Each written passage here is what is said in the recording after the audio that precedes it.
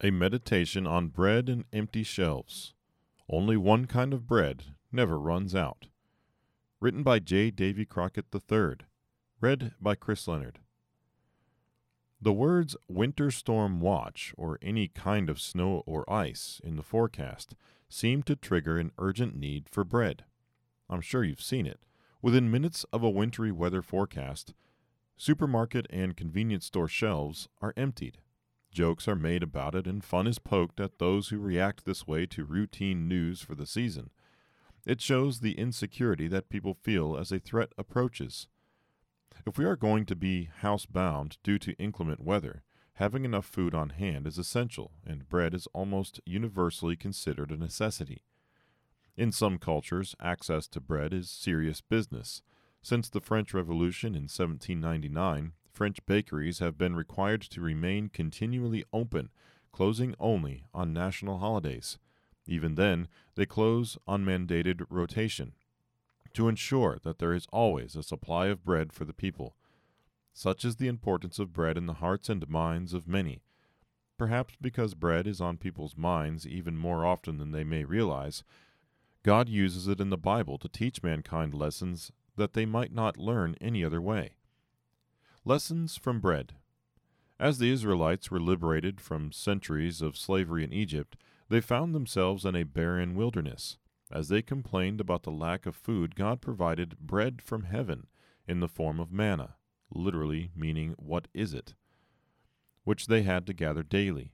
God used this bread to teach them that the seventh day was holy time, and that the manna should not be gathered on that day. Read Exodus 16, verses 1 through 4, and verses 22 to 30. The book of Proverbs also uses the analogy of bread to describe human behavior. Do not enter the path of the wicked, and do not walk in the way of evil. Avoid it, do not travel on it, turn away from it, and pass on. For they do not sleep unless they have done evil, and their sleep is taken away, unless they make someone fall. For they eat the bread of wickedness, and drink the wine of violence. Proverbs 4, verses 14 to 17.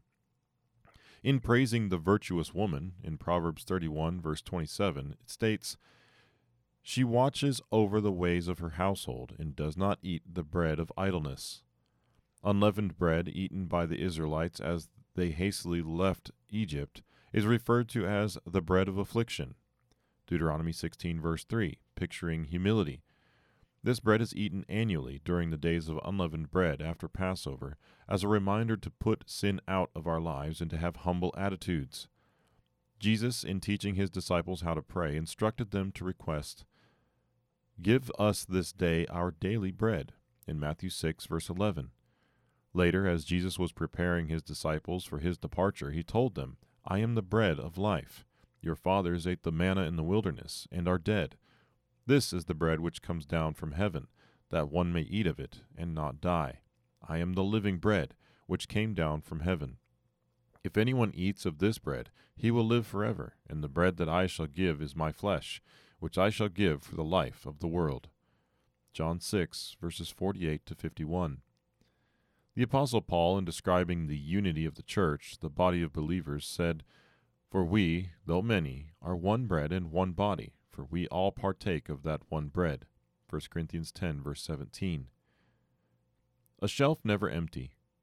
The Bible uses the universal need for physical food, pictured by bread, to illustrate the daily need for spiritual food that only God, through Jesus Christ, can provide. You may find the shelves at your store empty in time of need, but the bread from heaven is always plentiful in the pages of the Bible. You have only to gather it each day. Be sure to request your free booklet, The Holy Days, God's Master Plan.